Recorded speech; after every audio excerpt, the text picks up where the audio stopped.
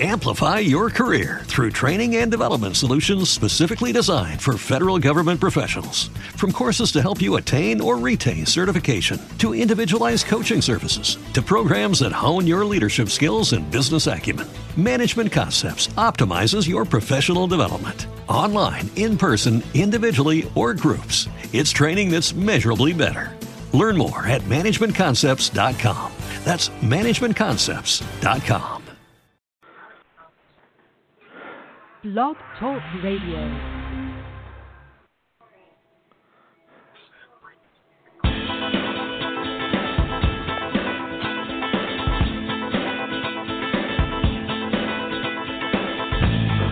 Welcome to State Pandemonium, a production brought to you by the GWH Radio Network, where we take you down memory lane for a look at professional wrestling the way it used to be, with conversations from those who paved the way. And now, the GWH Radio Network presents State Pandemonium. The ghost of Jay West made the music look right this time. Bless him. Where were we? What were we talking about, guys, before we got interrupted for a year here? Well, I don't know anybody here young enough to remember what they talked about day before yesterday. Never mind a year ago. Well, anyway, welcome to State Pandemonium for Thursday, September 6, 2018, our return show for the after a year layoff. And, you know, this month is actually going to be 8 years that the three of us started doing it. And Les, I guess you were doing it a year or two or maybe even 3 years before any of us got involved in this. You and Mike. Yeah, with Rich and Rich. Well, you know, Doc Young, who passed away, I don't know if we, I guess I was one of the first ex-wrestlers or current wrestlers or whatever to do one of these things. But Doc and I started doing this in 2004. Wrestling Weekly was a show that, you know, he started, and then, you know, and now everybody's got a podcast, right? That's true. That's true. Well, just for those who are listening who don't recognize these voices after so long, I'm Michael Norris, and I am joined by my regular co-host Jerry Oates and Bobby Simmons, and one of the old veterans of this show, as I just mentioned, who was one of the original hosts or co-hosts back when Rich State first started State Pandemonium. Trainer, wrestler, announcer, extraordinaire, all-around good guy, Les Thatcher. I've done everything in this business except get rich, Michael. Yes, well, and I'm you know up anybody on that. did. Yeah, I know the only a one few. who got rich in this business was Charlie Smith, and that's because he stole all his money. Oh, poor Charlie. Poor Charlie. Yeah. Oh, my God. How many years have we got between Bobby and Jerry and I in terms of, well, yourself, how many years? I've been doing this 58 and a half years. You see, Jerry, you started in 71? 70. 70. Bobby started in 71. I started running errands for Charlie Harbin in 69, actually went in the ring in 72. Well, then Jerry's been doing just 10 years shorter than me, so that's 48. Hell, so we're at 106 years there. And then how long, Bobby? I went in the ring in 72. Okay, so 46. 46. Jesus. I had my first match in 79. You're just a kid then, aren't you? Yeah. Good grief, this is something, isn't it? It is. Well, I had all the experience because I toted all you guys' bags when I was a kid. So. Yeah, that's right. I watched you work, Michael. You still should be toting them bags. It's. I think you're the one that ran off with my bag. That's a possibility too. And what has changed in the year since the last time the four of us spoke? Well, besides we've all gotten older. Yeah. I got to meet our Alabama correspondent. I got to meet Dennis Mitchell. You got to meet who? Dennis Mitchell is, but I finally got to meet Dennis, and in Dothan when we went down for a little thing they had. Oh, you got invited to that, huh?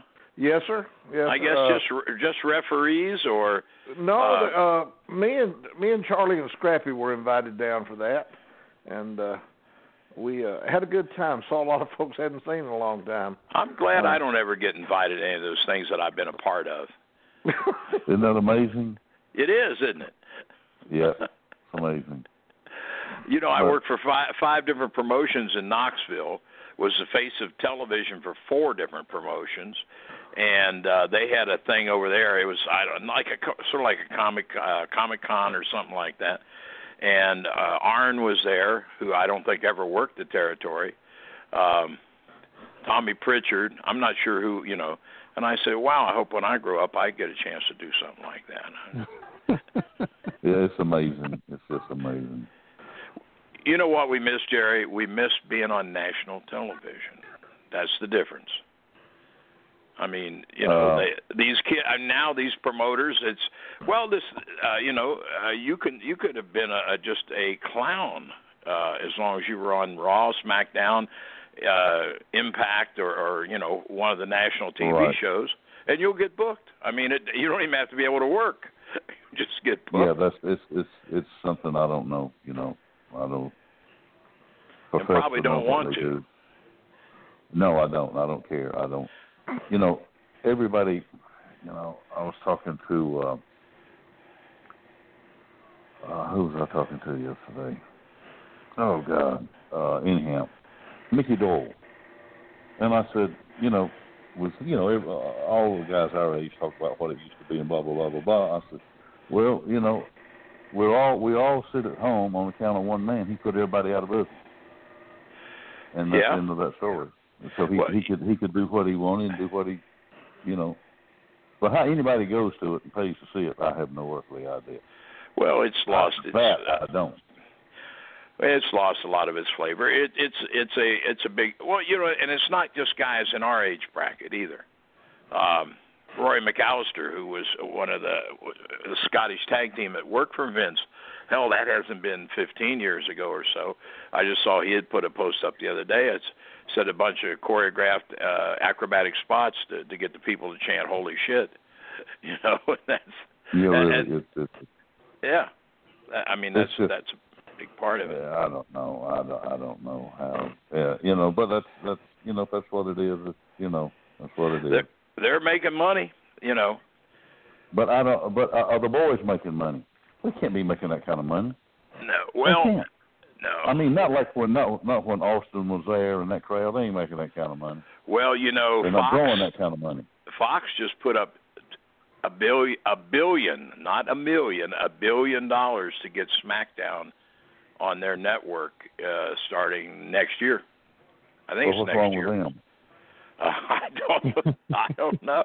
Well, you know, you're talking about money now. Stop and think about if you've got 1.5 million people paying you $10 a month to watch your network on cable or on the internet. How much does that add up to? 1.5 million people times $10 a month. That's 1.5 million idiots. P.T. Barnum was right.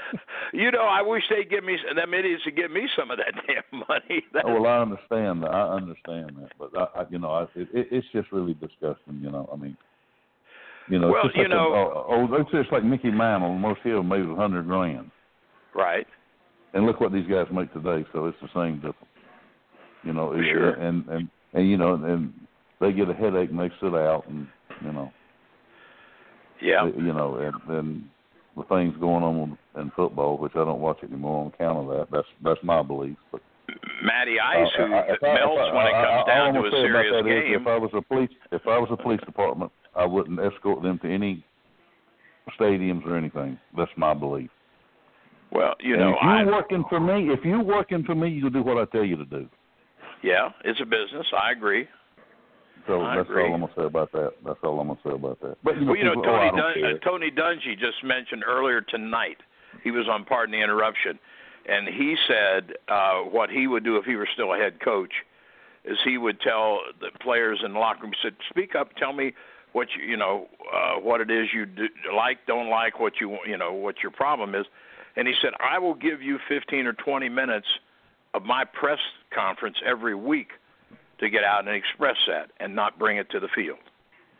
There you go. At least somebody with some sense. But I just know how we would done. You're supposed to be in the dressing room an hour before the matches. Some promoters enforced it, some didn't, but there was a rule. Yeah. There was a rule, or whatever we had to do. We was paid, anyhow. But and the majority of the guys, unless they got caught in traffic or had something happen, they did that and didn't question it. Right. Well, actually now there's I was talking the other day. I was down in Atlanta a few weeks ago in Norcross, actually, at Chip Smith Systems, where Ray Lloyd Glacier and QT Marshall, who wrestle for Ring of Honor, have got a school now. And, they were talking about, the different things. But we got into, actually, a lot of guys from our era couldn't get a job today because they were too open and outgoing. Sputnik Monroe wouldn't last 2 days with any of these promotions because, the corporate stance is you say what we want you to say publicly or you say nothing, right? And, I mean, besides being a hell of a heel, Spuddy kept the dressing rooms loose because he was funny as hell too. But if he thought a promoter was a thief, he'd say that guy's a thief, right? I mean, it was, it's so micromanaged that I said to somebody earlier today, I said I wouldn't trade my time in the territories because it was relaxed. I mean, there were rules, but it was relaxed enough you could have fun, and you didn't have to say exactly what the promoter said, or you didn't have to be the same religion or politics that the booker was, or anything like that. I mean, and you had some say so in who you were. Right, exactly. That's the biggest thing now. I mean, guys go to work up there, and they're told who they are and what they're going to look like and what their name's going to be and all that. Well, we didn't have to put up with all that junk. I mean, we were, unless, there was a specific, mask gimmick or something like that the promoter wanted you to do. Other than that, you were yourself for the most part. Well, the thing that I'm sure a lot of these young guys get tired of hearing, but it's the truth, is, when you start talking about promos, well, Flair was just being Flair, and Piper was Piper, and Dusty was Dusty. But it was true. I mean, if you were good at promos, you did them. If you didn't, if you weren't good, then you didn't get interviewed a lot. Or if you were a heel, you had a manager, But, I mean, now I think the worst part is some of these kids may be as good as Piper or Flair or Dusty, but you don't know that because some writer who doesn't even know this kid is handing him a script and said, here's what you have to say. So they don't even get an opportunity to find out if they're that good or not. But the NWA has taken a little turn. I know, Michael, you mentioned to me via email you want to talk about that. And this past weekend, they made the best inroads that the NWA has made in God knows how many years, and got the title over once again for how long, I don't know, but it was they made it seem like it was an important match. The people were into the match before it went to the ring, and it would prove several things. One is that if you have sold the match as being important, and and the people are buying it, when you get in the ring, then you don't have to risk your life or being paralyzed for life, doing a lot of crazy bumps. You can go out and you don't have to work as hard, and you're going to get this, a good reaction, which they did. And the way they built this thing, I don't know if any of you guys see those videos of 10 pounds of gold thing. No. My God, where you guys been? Well, let Uncle Les enlighten you. Nick Aldis, who's an English kid and a solid worker, and Cody Rhodes, Dusty's son. They were up for the NWA title, but for months they have been building this thing. They've done a couple face to face, but there was nobody ever screaming. There was no punches thrown. Nobody doing anything. But they both were dressed suit and tie, coat and tie, and talked some seriousness. And then they would edit in footage of them working out. This Billy Corrigan, who is the lead frontman from Smashing Pumpkins, the rock band, is the guy with the money behind the NWA now. And but they built these things, and going into this, it was the match was over, and it proved several things. I've been saying for years to some of these younger kids that I work with, when they'll say about nothing in particular, but say they don't buy that anymore. I say if you know how to sell it, they'll buy it, and that was proven this past weekend because they took their time. They didn't rush. They laid down a good, solid story. Cody if he were to win, it'd be the second generation. And Nick Aldis, who's never been a huge star. Well, TNA pushed him for a while, but his demeanor, he came across as a class guy. He's got size. He's an athlete, and so forth, and so on. So they actually did more to resurrect the NWA title overall and into the match this past Saturday in Chicago than I've seen in years with the NWA. Yeah, I knew that Cody had won that. I saw a blurb on that, and they go naturally comparing he and Dusty. But that was that. What was it called? All In or whatever it was. All In, yeah. Well, the Young Bucks and Cody and this Omega, they are the guys that put this whole, with the backing of Ring of Honor. It was Sinclair Broadcasting, who owns Ring of Honor. Yeah. They backed them too, but they sold, it's sort of a rebellious thing, sort of like ECW, I guess you'd look at it like that. But it's, again, going back to being a much older guy, I've told some young guys, I said, you go back to the movie Rebel Without a Cause. If you were a teenager at that time, then you wanted to be like James Dean because he was rebellious. And you couldn't be that way, or you didn't have the guts to be that way, or you just weren't raised that way, whatever. But the Young Bucks are like, they spit in the face of conventional wrestling and this and that and the other thing. So, they've got a hell of a fan base. For basically, the computer nerds or the millennials, they're not physical, so they jump on these guys' bandwagon, and included in that is Cody and Omega and a kid named Adam Page, who's a hell of a little hand too. I've worked with him before, but these guys have got those Bullet Club T-shirts are in the Hot Topics. I'm sure you've all seen those Hot Topic stores in the different malls around, right? Yep.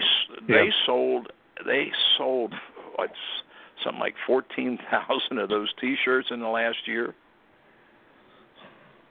Some kind of craziness like that. But they sold this show out without announcing. Well, they knew the NWA title was going to be part of it, but without actually announcing the matches. Now, realize they had top guys from New Japan. They had top guys from Ring of Honor, along with the NWA title. So it was a show with people who were known.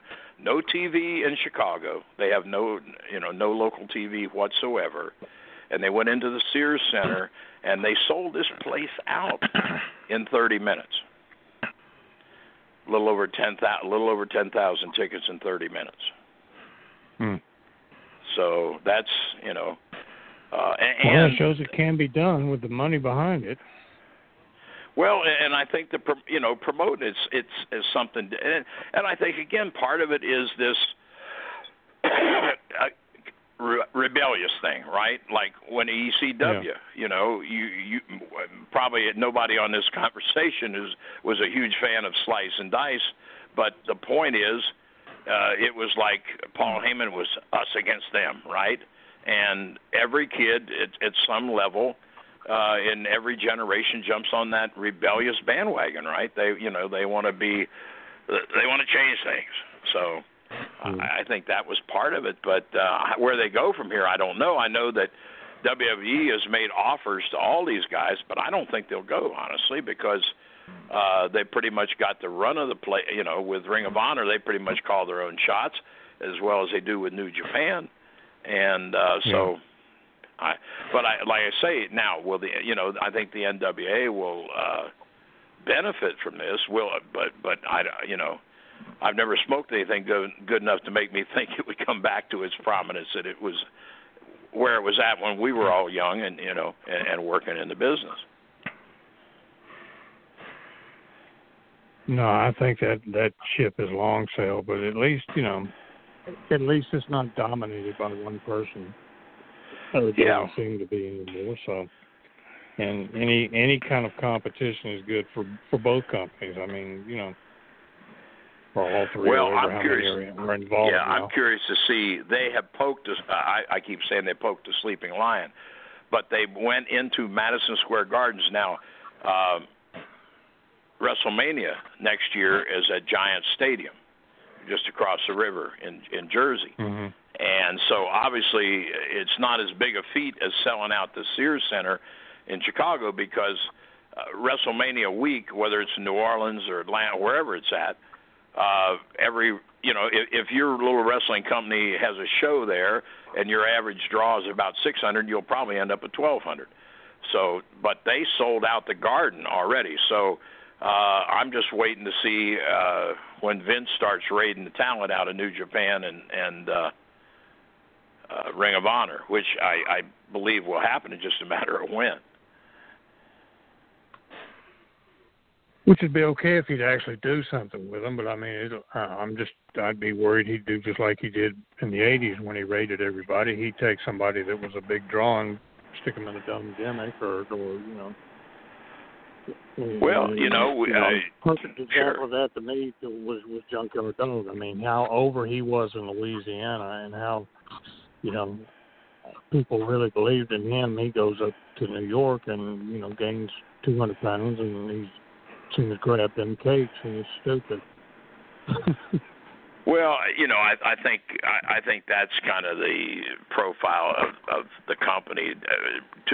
If you have been a star somewhere else, we have to sort of show you that you're not the end all be all. That we can actually change that if we want to. But if they tried an invasion thing with WCW and it failed because unlike when the NWO first came into WCW, they started kicking everybody's butt.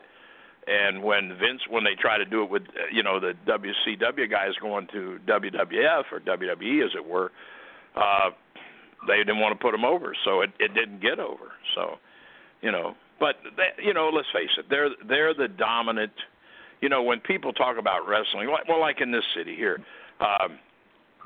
we have the Pop Network, so Impact is on there tonight, and Ring of Honor is on Sinclair has two stations here, and Ring of Honor is on one of their stations on Saturday night. But most people, if somebody will come up to me in the gym and say, "Hey, you used to be a wrestler, talk about wrestling," and they'll say, "Well, WWE's too goofy or whatever." I'll say, "Well, have you checked out Ring of Honor or what's that?" They don't even know it's on, So WWE's the face of the industry, whether that's good, bad, or indifferent. That's pretty much, the way it stands. Yeah. Well, let's talk about something fun. So Bobby and Jerry can jump in here. My God. All right. Well, before we get started on what we were going to talk about tonight, Bobby had mentioned our correspondent from Montgomery, Alabama, Dennis Mitchell, and he's called in. So let me get him on the line with us real quick. Dennis, you there? Yes, sir. How y'all doing tonight? Good having y'all back. Doing great. Well, Mr. Les Thatcher, it's a pleasure to talk to you, sir. Sometimes I email you on Facebook, and I appreciate the job that you did on Southeastern Wrestling with Charlie Platt. You did a good job announcing, which I do greatly appreciate the job that you did. Well, thank you, sir. I appreciate you saying that. You're welcome. I want to ask you about the NWA, what you were saying about Billy Corgan taking over the NWA. Yes, sir. In 5 years, do you think he'll do a lot better than Dixie Carter ever did with TNA or not? Oh, my God. Yeah. Jarrett said it best when she walked in to take over and said, "I've never seen a wrestling show before." So But no, yeah. I think if they take their time, Dennis, they'll build. It's never going to go back to what it was, but they can make it a decent secondary promotion.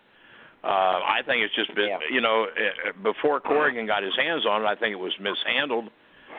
Bruce Tharp is I get along with Bruce, but I think it became his place, so he wanted to be a heel manager when he grew up, and so he bought a promotion and became a heel manager, and I think that actually took precedent over a lot of what could have been done with the company. But yeah, I think I think it'd be a promotion that you might put 1,200, 1,500 people in a building, but I don't know where they're going with it. He's talking about a timeline of no particular set time, and so. But I think that's if they the way they got this thing up for last Saturday with the title, if they continue. Now they're doing a 70th, I can't talk, the 70th NWA anniversary in Nashville, October 22nd or 23rd or something like that, in the old Fairgrounds Coliseum, because they're tearing that down to make room for a soccer facility or something. But anyway, I think that's where Cody and Aldis are going to have their first return match. And I don't know, that place I think holds probably between 3,000 and 4,000. I'm not real sure. But I would guess, with 2 months to build, they should be able to do that, I'm guessing. Yeah, they do it overnight. All they got to do is announce George Goulas as a special referee, and they'll sell every ticket they can print. Man, I'm glad. I was kind of glad I never got to see George Goulas wrestle. He was a little before my time, and all that. I want to ask Les one other question. I'll hang up and listen to the rest of the show. I want to ask Les, once Vince McMahon passes on, y'all might not live long enough to see it. Where do you think WWE will go? Will it be worse or better off? Well, I think the industry as a whole has to turn the clock back. Just when I say this, I don't mean that they have to get away from all the acrobatic stuff or get away from the comedy, but I think they have to give you say in an 8-match card, they got to give you a couple matches that they at least can suspend your disbelief and just change things up a little bit. Circus is closed. Ringling Brothers is closed. Vaudeville's been dead for a lot of years. And I think, I'll tell you the truth. I watch America's Got Talent to see honest emotion in some of the contestants, But that, to me, that's what's missing in our business is when I do these training camps, that's the things that most of the legitimate trainers work on is facial expression, body language, and how to tell a story. More so than how many dives can you do or how many rotations can you do off the top turnbuckle. So, but there again, Vince has got his network. He's got the merchandise. Fox just spent $1 billion to put SmackDown on their station and or on their network either next year or the following year, and USA, his renewed Raw, and that's so.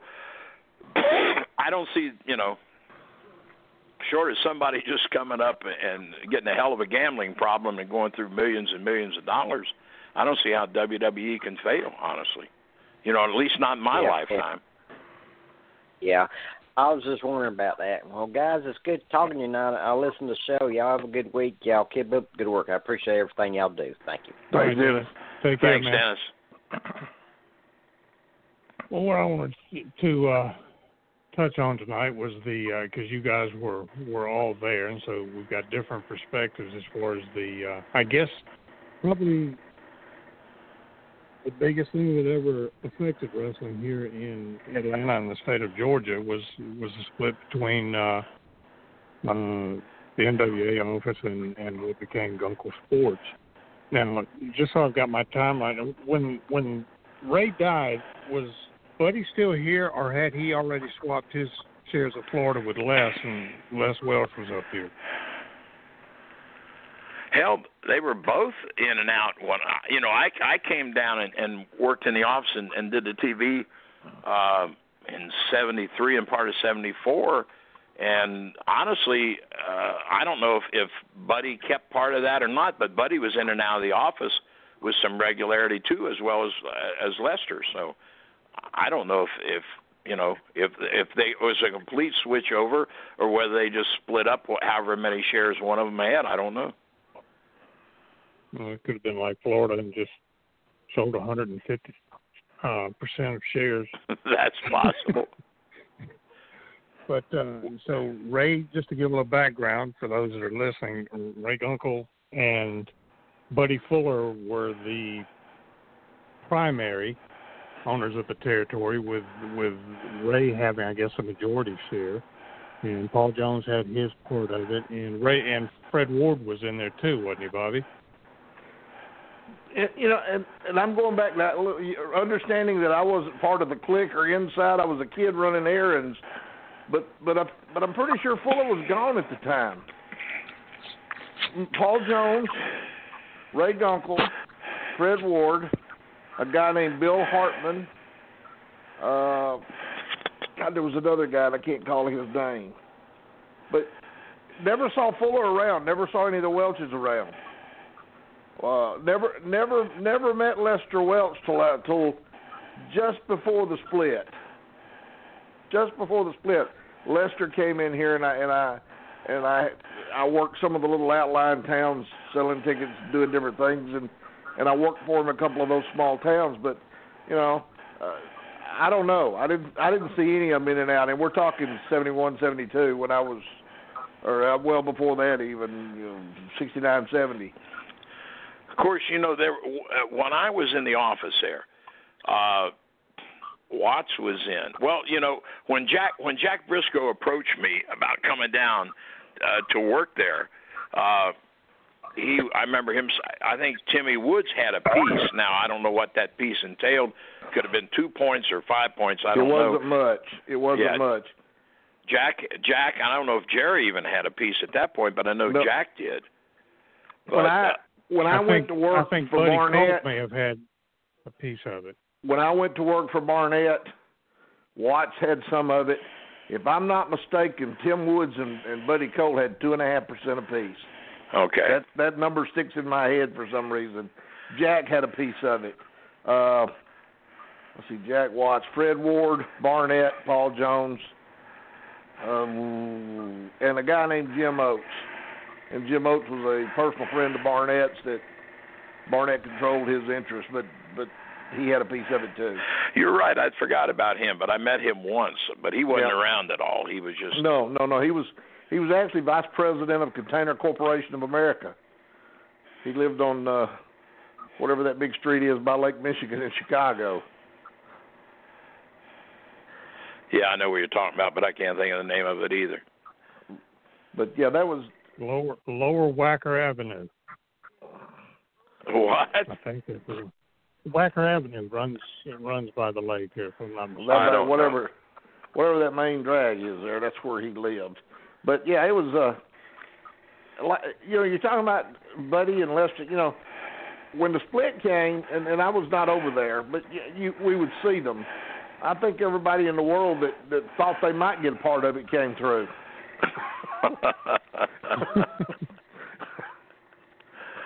That's a possibility. Now, Jerry, where were you when the actual split happened? You were still in Montgomery, weren't you? Or finishing up in Montgomery, but I was already booked to come in here before it split. And what a mess! What a mess! Well, you have to think about it though. For the fans in Atlanta, it had to have been heaven, because you had the All South group that had all of the familiar names and faces, including Ed Capel, who had done TV for years, and then the NWA office was starting to bring in, I don't want to say name people, because of most of the fans here, unless they read the magazines, didn't know who half these people were. But you still had, a fresh batch of people coming in. You had, but they were top talent coming in. Yeah, exactly. And I mean, they were pulling from all over the country. I'm sure Hardhat came in and did shots here, and and the Grahams were up here from Florida, along with Bobby Shane and people like that. And then, Jerry, I know you went with All South for a week and then ended up back over in the NWA office. I think you and Roberto Soto did about the same time. But I'm glad I did. Who was there anybody? They brought Sterling Brewer over from Birmingham, didn't they, for a brief period before Gordon came in? I don't know. Did they? Yeah, he did. He did a couple of the TVs. He didn't do many, but he did a couple. That's Les, how long was it before you came in, Les? I came in 70. Well, the first TV that Gordon and I did together before I moved there was the Saturday after Jack beat Harley in Houston for the title, because that's out on YouTube. 73. That was it June or July of 73. 73, and because there's a match of Watts and Tim under the hood on YouTube that Gordon and I are calling, and that's the first day we worked together. And Jack, because Jack had flown in the night before that morning, to be on TV to show the belt and everything, and we pulled a rib on him. Not that guys in the business rib or anything. He was after we finished taping, we were Gordon and Jack and I were standing in the hallway at the TV station, and just talking in general, and Jack says, "Boy, I'm nervous because this was the first time that what's called now the 10 pounds of gold. That was the first time that belt had ever seen the light of day. Was when Jack got it from Harley that Friday night in Houston. Anyway, Jack said, "I'm nervous," and Gordon said, "Why are you nervous?" He said, "Because Sam Muchnick, hadn't insured this belt yet, so it's not insured, And so we went on with the conversation, and somebody on down the hall called to Jack. He said, "I'll be right back." So he walked on down there, but that case that the belt was in was sitting down, and Gordon looked at that box and looked at me, and I looked at him, and he said, "Should we?" And I said, "Why not?"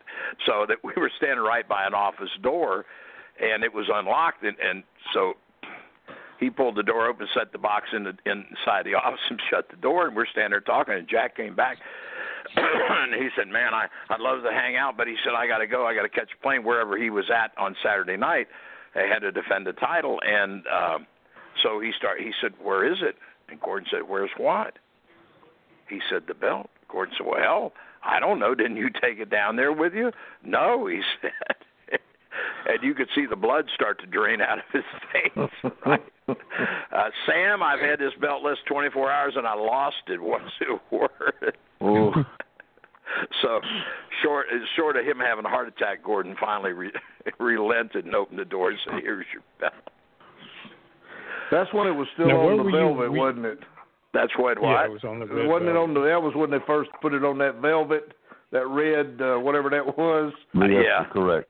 Yeah, and then that lasted about 6 months, and they figured out it was when it started molding and mildew, and that's when they went to the leather. Yeah. I'll tell you another thing I remember about that particular Saturday too, is this young guy comes up to me, good-looking kid, and says, "Hey, Les, how are you?" And I said, "Good." And I'm thinking, who the hell is this? And he could tell, I guess, that he said, "You don't remember me?" And I said, "No, I don't think so." And he said, "Well, you gave me my first pair of boots." It was Ricky Gibson, but when I had an old pair of boots that I was going to toss out. We were in Lafayette, Louisiana, at the TV, and he was helping his dad with the ring and stuff. And he was just about 13 or 14 years old at the time. And he walked in, and Kirby and Hall and I were talking. I just got a new pair of boots, and I said, "I guess I'm going to toss these things." And he said, "Could I have them?" I said, "Sure, if you want them." So, but that's the first time I'd ever seen Ricky work. And if they thought Robert was good, people who had never seen Ricky wouldn't know good. Oh, yeah. No. Tremendous worker. Yeah. Where were you before you? Were you in Charlotte or in Knoxville? Yeah. That was to get me. That's just.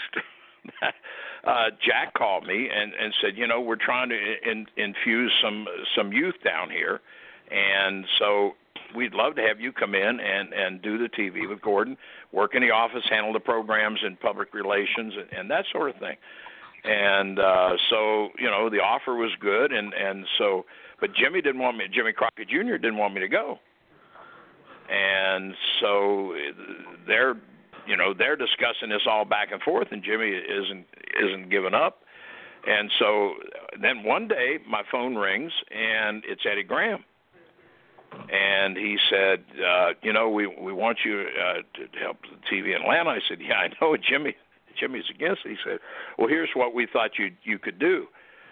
You give your notice there in Charlotte and tell them you're coming to wrestle in Tampa for me. And then on your way to Tampa, you drop your furniture off at Atlanta and come on down to Tampa and wrestle for a month. And then you go back to Atlanta and start doing the TV with Gordon. And I'm thinking, I had a great relationship with the Crockett family, period. And I wasn't interested in going around behind their back to do something like that. But I'm thinking this, it sounded like it was a hell of a deal, and it was, something that I wanted to try. So anyway, before I had to go and lie, Jimmy finally gave in to Jack and said, okay, if you want him, then he can go. So that's how I ended up down there. And Jerry, you were in an odd situation because you came back to the NWA office, but your brother Ted was working for Ann Gunkel. How long had he been in the business? Because I know you guys were in Montgomery together. Not long. That's where he started. I don't know how he got over there. I really don't. But he hadn't been working long. He had a few matches. Let's see. No. That's right. Yeah, I guess he's just started completely over there, I guess. I don't know because I think he was... Yeah, he was already there in Montgomery when I got there because I was in Mobile, and then I went there and he was there, and then we weren't there that long, and then I left first, and then he followed suit. So, but was Bill Golden running Montgomery at the time? Yes. Yeah. Yeah. That was a shame about that place. That could have been a great little place, but. That jug was more important, I think. Yeah, that's why he got pretty much, well, he ran him off from Louisiana because he was Lee's booker down there when they first moved into Louisiana in '64, and then he just had issues with Billy Golden, and he ended up. But they still all worked together. I mean, they were all I was going to say anyway. when Kirby and Hall and I went in, initially into Louisiana in '66, Kelly was pretty much the booker, but Bill was promoting Lafayette. I don't know what else he was doing, but Kelly was the booker because I remember the first night we started in Morgan City. Kelly was introduced himself as the booker at the time. Did you ever work for Golden as a booker anywhere Les? No, I never did. Never worked for Bill as a booker. So I know when he sold Montgomery to Dennis Hall, Dennis had me come down and wanted me to sit in on his TV and see what I could, what I thought about to make it better or this or that, the other thing. And Bill, in talking to Bill, with Dennis and I talking to Bill, one of the things Bill said, he said, I know one of the things I did wrong here. I pushed my kid too hard and burned him out, meaning Jimmy. Right. And I'm assuming he knew what he was talking about. I don't know. That was true. Yeah. But I did not know he sold it to Dennis. Yeah, Dennis had it for a while, and this is when Dennis was married to Charlotte, the girl from Chattanooga, and they still had the house in Chattanooga because I had flown into Montgomery and then went back to Chattanooga with them. And I don't remember what year that was, to tell you the damn truth. Well, but Billy sold out in, I want to say sometime mid-'74. And because Lee started actually running there. Lee ran started running there in 75, in the summer of 75, and he ran through November of 75, and then came back in 76 and ran March and April in 76, and then came back and ran pretty much from July until the end of 77 when he sold out to Fuller. Well, that would be the timeline then, because Fuller, I started producing TV for Fuller in Knoxville in November of 77. Or no, I'm sorry, I moved there in 77. In 74, started producing the TV there in 74. And so, because I remember I flew into Montgomery, and then came back to Chattanooga and stayed at Dennis's house, and then they brought me into Knoxville to do the TV there. So when did Dennis have it? Huh? When did Dennis have it? When did he have it? Montgomery.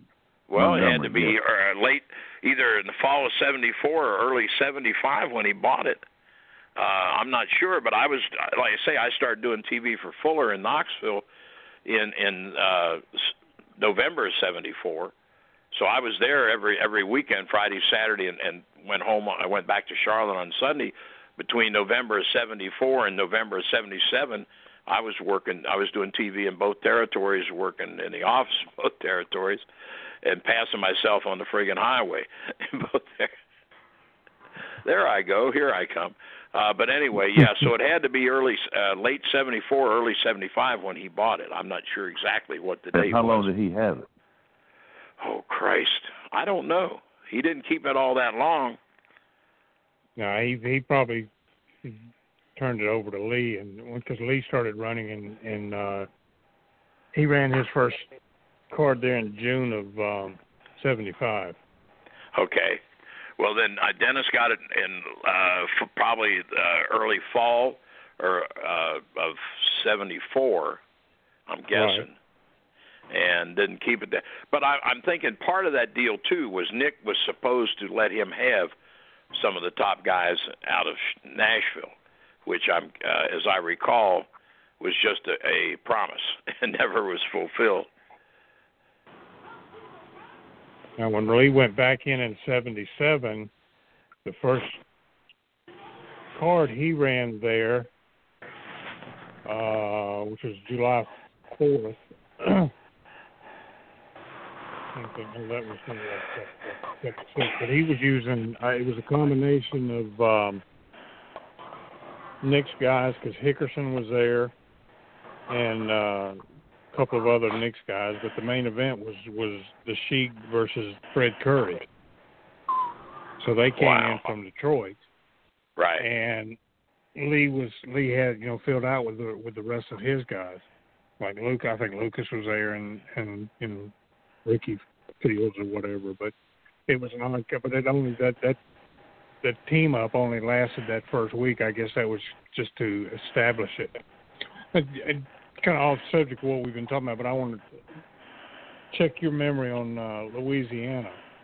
Do you remember Jimmy Thompson's arena where you guys wrestled in Alexandria every week?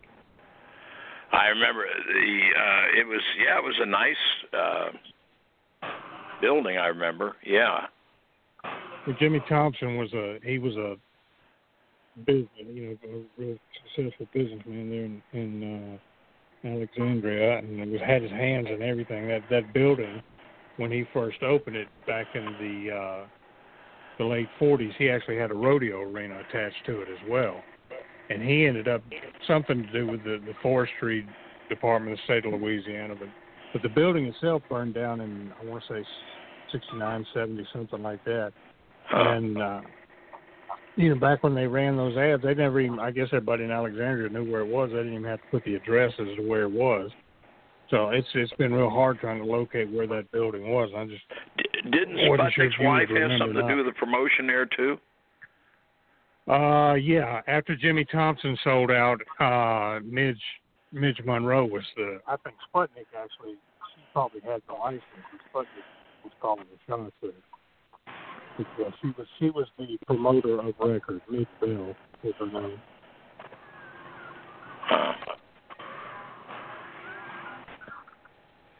Whose phone is cutting in and out? That's not mine. It's not mine either. No, I hope it ain't mine. Somebody. Referee's got to take the heat. Oh, yeah. Well, you talk about the split, and I've said this before. I hated it happened for the guys that was involved, but it was the best thing in the world ever happened to me because it opened the door quicker than I don't know that I would have ever got in, maybe not, but the door opened and it was my gateway into the business full time. So it worked out great for me, and the good thing about it for me too was that Ann when all the talent went over with her, it was everybody that everybody knew. I was working with top talent. I was working with guys that were helping me and telling me, hey, do this, don't do this, So it was a great thing for me. Well, that was one of the things that back then that if you worked with guys who were more experienced than you, they virtually walked you through. I mean, never in the dressing room, but I mean, half the time more than half the time, you weren't even in the dressing room with the guys you worked with. But if one of the old heels was calling a spot, he'd say, turn this way, do this. I mean, before he'd shoot you off or before they'd start the spot. And that was, I tell these kids today, they're so much of it's, these kids are all at the same level, so they don't know if they're screwing up or not screwing up. And we had the benefit of, working with a lot of veterans who, every night was going to school. Yep. My son, about a month ago, he was approached by an independent group that wanted him to referee. And it's something he's always wanted to do, and I think he wanted to do it because I did it. And he called me, and he said, Dad, I don't know what I'm doing. Can you give me any advice?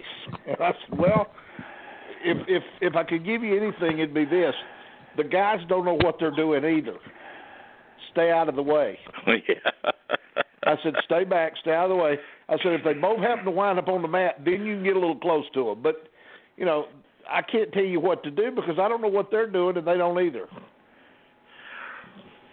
That's James Beard brought up a point the other day about on these, that they have referees that don't know how to referee, and I said it's kind of like back when you were playing sandlot baseball as a kid, right? You took the worst baseball player and put him in right field because there weren't a lot of left-handed hitters, so he couldn't screw up too bad. Right. And I think now a lot of these schools take a kid that, doesn't have any athletic ability, and they'll say, okay, you're a referee, but they don't know how to make him a referee. They don't know how to teach him to be a referee. And, I watch a lot of these guys, and they, they'll go for the guys that working, the wrestlers will go for a pin, and they'll fall down at the guy's feet that's being pinned and can't even see his shoulders, and one of his shoulders count is up. The cheeks of his butt out, yes. Yeah, that drives me nuts. You see the guy's shoulder is, there's 3 or 4 inches between his shoulder and the mat, one of his shoulders, and the referee's counting anyway. And or they never get inside to, like to check for a choke or this or that. It's almost like you'd think the damn wrestlers must have flu or something, and he don't want to catch it. They're afraid of them. Yeah.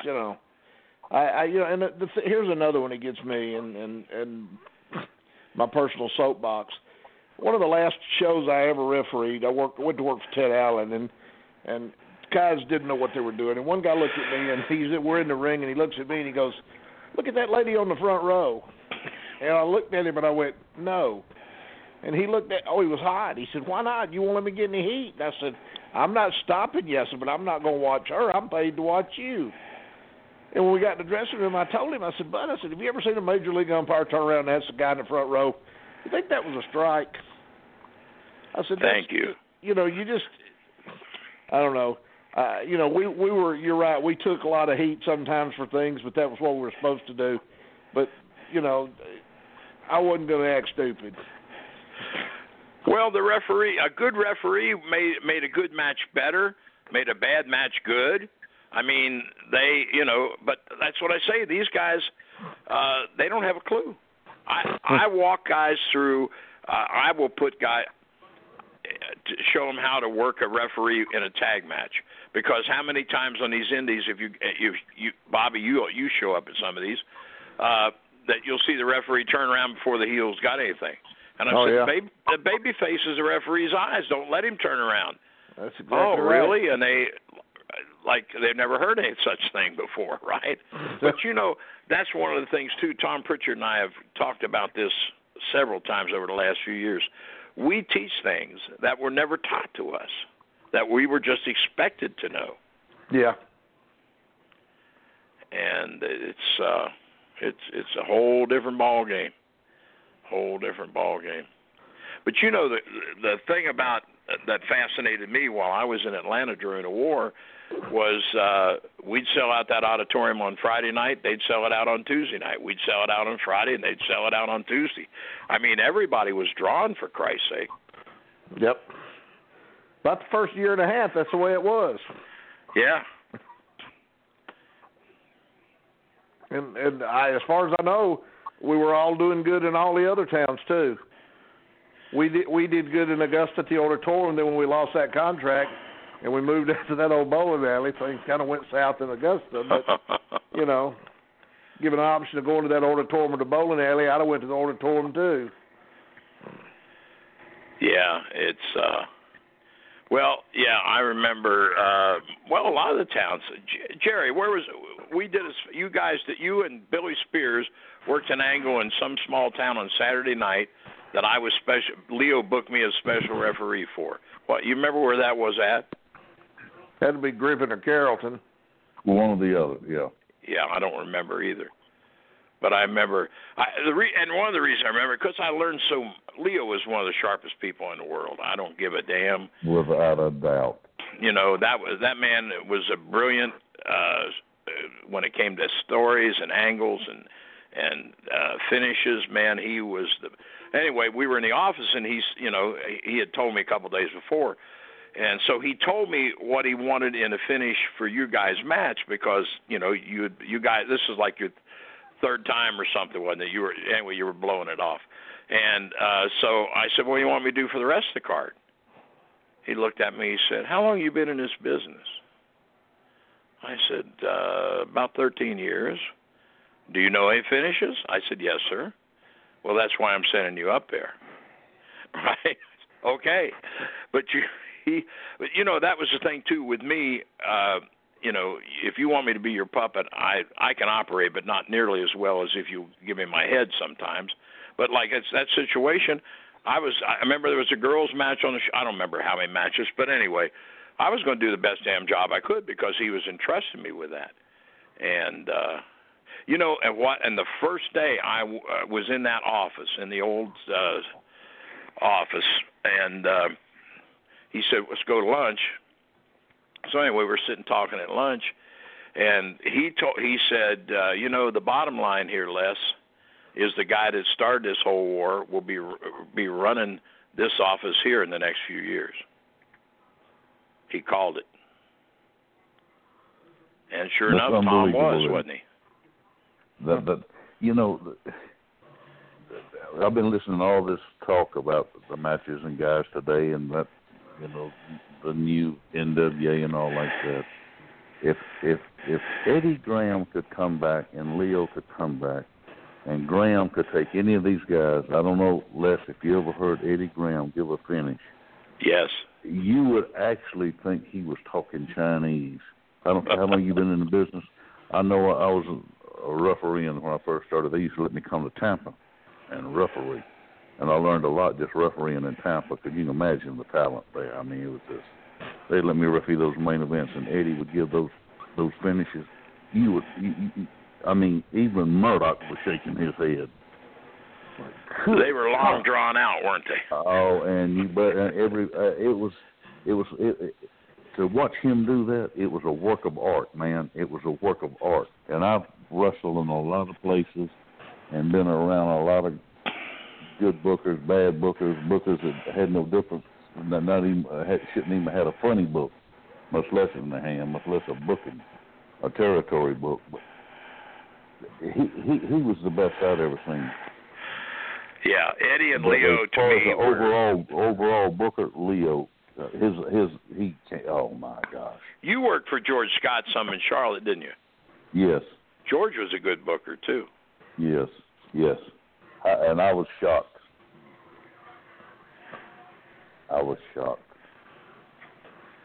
Shocked about what? Him being a good booker. Oh, okay. I thought it was about something. Not really. It didn't. I don't know. It didn't really surprise me. I use. When they talk about how things are now, the young guys will sit down and get in a conversation, and how you can't change things. And I said, but I'll use that as a story because I remember John Ringley and I standing in the parking lot at Channel 3 in Charlotte after TV on Wednesday evening. And he basically said, George is going to kill the territory and build it back. And he had told them that if you give me the book, that's what I'm going to do. Because for those listening, the Carolinas was strong tag team territory for years and years and years and years. And he was going to turn it, where he was going to push more singles. Mostly the single, if there were single matches on top, in a Charlotte town before George Scott got the book, it was like a singles, Mid-Atlantic singles title, or Dory or Terry or one of the champions came to town to work with whoever. That's the only time usually a single match would be the top match because usually it'd be at least two tags, and some of the best tag teams in the country were centered in that damn Charlotte. But yeah, so Ringley said George's going to kill the territory and build it back, and I remember. With Valentine, again, for those who are listening and don't know, Greg's father, John, he was so methodical, and what a hell of a heel, talking about getting heat. But it took him 20 minutes to get warmed up. And I remember when they first started pushing him as a top heel, there were people who, excuse me, like weekly front row people, you'd see him getting up, leaving early because that it was that the way he worked. They weren't used to it. It was that boring. Yes, and a year later though, they wouldn't get out of that seat to save their life. Right.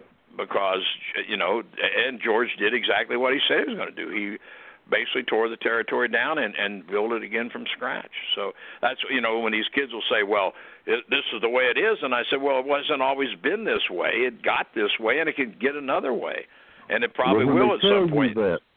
When they tell you that, this is the way it is today, ask them how much money did they make last week doing it.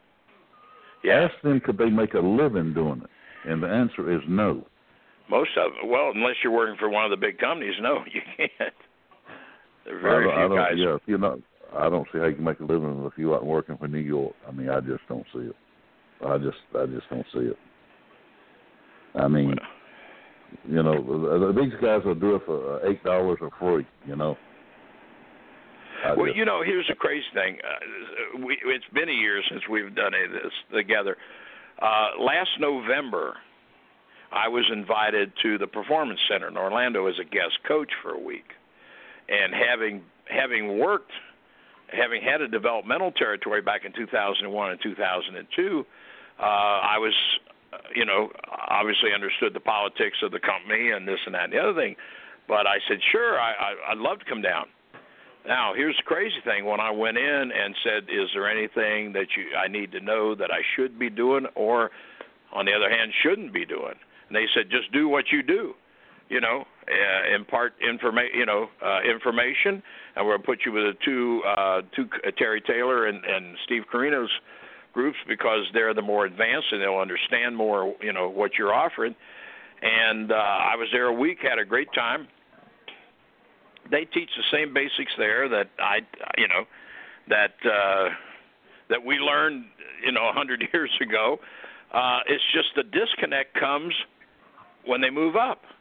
If you watch NXT, and I don't have the network, but a guy I do a talk show with occasionally, will send me links to particular matches he wants me to watch. They're more serious in NXT, the developmental down there in Orlando, in terms of, more of what we, you'll see more wrestling that we would understand, opposed to, all the shtick and the waving and this and that. It's just when they move up to the main roster is where that's the big disconnect between Orlando and Stanford. I was surprised too. That's amazing. Michael? Because the fan base is different.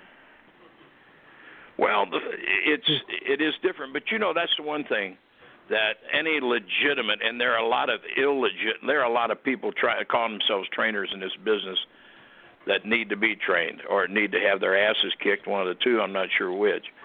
But they're taking people's money and they're teaching them all wrong. But that's one of the things that, like Rudy Gonzalez and Texas Wrestling Academy, or Dr. Tom or myself or Rip Rogers up at OVW, the fundamentals are still the fundamentals. How Jerry broke in 70 and I broke in 60, and et cetera, that's not changed. You do a hammerlock the same way. You take a bump the same way. If you actually learn how to tell a story, you're going to, a story's a story, right? It's got a beginning and a middle and an end. And those are all the foundation is always going to be the same. The hell of it is when you go around and do some of these camps, like we had, I mentioned being at Norcross a couple of weeks ago. And it's at every camp I do. I don't care if it's in San Antonio, Atlanta, Charlotte, or where. There's always going to be a few kids that'll tell you, I've been wrestling 5 years, and you watch him for 2 minutes and think, did he say 5 minutes? Because they've worked with some jackass who's told them, now you're a wrestler, and they worked with us for a weekend, and oh my God, this is a whole different thing, isn't it? But that's the problem. They're buying price, And I don't know where you can buy a Cadillac for the price of Chevrolet, but I want one too if you can get it. But that's what they're doing. These kids are. Well, it's like if one of us tells somebody, "Hey, I send emails and know how to surf the net, so I'm a computer expert. Give me $500. I'll teach you to be one too." And if they don't know anything about a computer, as far as they know, we made them an expert till they actually get with an expert. And then they find out. Turn it on and then find the website. Yeah, exactly. And boys, the sad thing is that's the problem with the independents at that level is there's too many play babies, and part of those play babies are promoters, and part of them are supposedly trainers, and they're not. These, some guy. It's really sad. It is. Some guy gets his tax return, in June, and I got some money back. I'm going to buy a ring and rent a building. By God, I'm a wrestling promoter. And what's your background? I watched wrestling since I was 14 years old. By God. Well, then you qualify for something. I'm not sure what, but it's crazy. I'm telling you, it's a con. So many guys are running a con, It is. It's a sham. I mean, I've had, I don't know how many guys since I've been here in Savannah want me to train them. I said, nope. You won't? Nope. You don't? Nope. Why not? I just not. Why not? I tell you why. Because you could never make enough money to even. You couldn't make enough money for what you paid me in 10 years. I said I can't send you anywhere. Where am I going to send you? Where would I send somebody out of Savannah to wrestle? You got a point. Well, there are places. So what I've done, I've taught them a craft that they can never make a living with. I can't. Somebody one day would come back and shoot me, and they would almost have a right for stealing from them. I doubt that, Jerry. You're too lovable to be shot. It's But the truth, though. I mean, I'm just being honest. no, I know you are. I know you are. That's how much I love what we did, and I can't you know give what? back. I can't give back to what we did. But I can't give back to what we did. Yeah, Danny Davis and he started Ohio Valley Wrestling down in Louisville about the time that a little ahead of me when I started up here with HWA. And we were both elitist, right? If you didn't look like a wrestler, if we didn't think you had the athletic ability, we didn't want you in our gym. But then we saw these kids who you knew were never going to make it, but they were hobbyists, right? And that's the difference now, too, Jerry.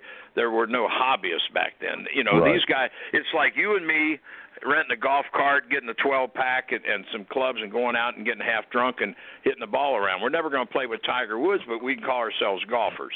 And there's kids that just want to say they're wrestlers. And so anyway, Danny and I, used to run them off, and then we found out somebody's going to take their money. And at least if we take their money, they're going to learn the right way, Yeah, but I understand. And but they're so damn. Well, you could almost find any independent promotion in the country, and if they have a website, they'll tell you we train wrestlers. And the problem is you can only teach what you know. That's the thing. Some of these kids, I've been doing this 3 years. I wrestled twice a month in front of 75 people. And who did you wrestle against? Well, my next door neighbor and my buddy from down the street. So whatever that is, and I tell guys, I played a couple years of high school basketball. You want to pay me to get you ready for the NBA? I can't do it. But I can say I was a basketball player because I was, technically. But at what level? I went to a NASCAR race in Atlanta one year, and I'm sitting up there, and the guys are drinking, and I was sitting behind me, and I'm about to lose my mind. Just watch the race. This guy, one guy kept talking about, I can do that, I could do that, I could drive. I heard that about 2 hours, and I finally turned around and told him, I said, well, why are you sitting up here with me? Why aren't you down there driving a car 200 miles an hour around this track? Moron. It's the same thing. It's everybody's got an answer for all this stuff. But, Well, the problem today is with with social media and stuff. You can be 110 pounds and the most chicken-hearted fool in the world, but sitting behind that keyboard, you're the baddest ass walking, right? Oh, that happens every day. Sure, you can call me names. You can, it's, at first when I started doing shows like this, it would frustrate me because you get, what does that old man know? Man, I left more wrestling knowledge in the bathroom this morning. You're probably apt to have in a lifetime. That's the truth. Mm-hmm. You'll never know. But they're experts because they've got Ric Flair's autograph. They've seen 2 New Japan shows, and they go to this flea market where their buddy wrestles in front of 50 people once a month. So, my God, they know more than I do. It says world champion. Yeah. Tom, I get crazy, too. But you know what? Some of these little promotions actually say, this is the ABC World Championship. And I think, what are you smoking? Because, the people that come to your show are coming because their brothers or sisters or next-door neighbors wrestle here, and they know it's the only place where you have wrestling. And so if your world consists of the city limits of whatever town you're in, then you're a world champion. It's just, but that's a difference, too. We were all brought up at a time when you either respected it or somebody handed you your ass and made you respect it. You had 2 choices. And that would happen. Yes. That would happen. And now it don't happen because the door's open. I've told some of these kids, I said, listen, if you'd have had to go to Boston with me in 1960, I said I started my training in February 1960. I had my first match July the 4th, 1960. I said, you know when they smartened me up? The morning of July the 4th. And they look at me like, are you nuts? No, that's when they finally told me it's a work. I said, thank God. It's just And you I'm glad. Ask either before they tell them. Hey, Les. Yes. You're about to hear the greatest line that's ever been uttered in the wrestling business. Jerry, tell him what happened when you locked up with Frank Hickey. You know Frank Hickey. Of course. I worked with him in Statesboro, Georgia. I hooked up with Frank Hickey. As soon as I hooked up with him, he said, "Hey, kid, are you smart to the business?"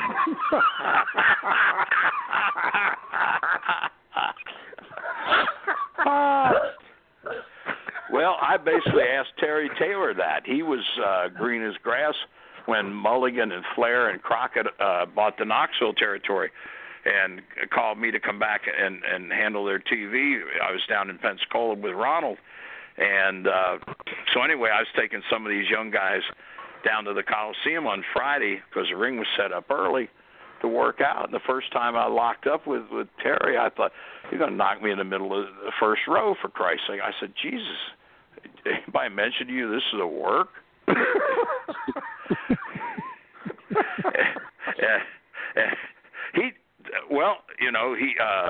He still laughs about that. He tells people that when I went to Orlando last November, he was telling the guys, "Yeah, first time I locked up with Les, he didn't know I knew how to work." And I said, "I'm not sure you still do." But yeah, well, that's the thing. Cornette says years ago there were a lot of tough guys that never hurt each other. He said today there's no tough guys, but these kids beat the crap out of each other. But it's true. You know what? I'll lock up with some of these kids, or put a headlock on some of these kids, and I'll say, "Has anybody ever worked this loose with you?" No. I mean, it's. I tease them, but sometimes they'll lock up so stiff, and I say, "Are you mad at me?" "No, sir." I said, "Well, then loosen up, for Christ's sake." I said, "Christ, I've worked with some legitimate badasses: Danny Hodge, Harley Race, Pat O'Connor, that I never knew were there, right?" And this 150-pound kid locks up like he is Muhammad Ali or something. I don't know. Different world. It sure the hell is, Gerald. It sure the hell is. It's just a totally different world than we need. So. But like I say, we made a living, but we had fun. I mean, we had, like I said earlier, we had to be in the dressing room an hour before the first match went in the ring. There were certain guidelines, but it wasn't like, like with the Crockett's, you wore a coat and tie to TV and to the big coliseums. Otherwise, hell, in Florida, you wear flip-flops and shorts. Right. And that's you guys. Jerry slept in the car one night in Tallahassee. And I cannot believe you even remember the town. Of course, I remember the town. Tell him the story, Jerry. He was with Danny Miller and I. And was Farber with us? Yeah, I don't know if he was, but we put him in a room with Ken Farber. Farber used to referee out in Amarillo, and this man snored so bad, and I don't even know whose car we were in. Danny? I think so. I don't remember either. And they got up the next morning. I'm asleep in Danny Miller's car in the parking lot. They were laughing. They knew. Of course we knew. Welcome to professional wrestling. Oh, hell. But we had fun. Yeah, and you talk about just the miles we did in a week. There's some miles down there in Florida. Well, you worked Kansas City territory. Try going to Dodge City, Hastings, Nebraska. I did that. Yeah. Well, I'll tell you, Kirby and I one time in '63, we worked St. Joe on Friday. Drove all night to get to Minneapolis to do Vern's TV on Saturday. I never did all that. Yeah, and then went down to Waterloo Now, Vern was doing 2 TVs at the time, for whatever reason, I have no idea. Went down to Waterloo for Sunday TV for the Kansas City office. That was Waterloo TV was live Sunday night, 11 to midnight, believe it or not, in Waterloo, Iowa. Yeah. And then we went back to Minneapolis, did Vern's second TV on Monday. Then we drove and got into Kansas City. Then I think from there I went to Wichita, and then back, and then went to Dodge City, and then to Hastings, Nebraska. And by the time I was punch drunk by the end of the week, where the hell was that? But you know what? You worked that damn Oklahoma territory for Watts. You guys lived in your cars, for Christ's sake. Did you ever work that territory? No, I was able to skip it without making anybody mad in case I needed it. I never burned the bridge. When Ernesto was booking there, he asked me if I wanted to come in, and I had a good reason not to. I don't remember what it was. Tom, book where? Tell them about a good week in the Oklahoma territory, Jerry. Okay. I said I'd never go there either, but I wound up there. Monday, all right, I lived in Shreveport. Monday, I'll be in Tulsa. That's 350 up there and 350 back. Tuesday, if I wasn't in Shreveport, I'd be in Alex City. That was like 140 down there and 140 back. Wednesday, we did TV. Leave there, go to Jackson, Mississippi, which was 200. Leave there, drive to New Orleans that night, which was like, I think 100 and a half, something like that, 175. Wrestle in New Orleans, drive to Lafayette, Friday. That was like, I don't know.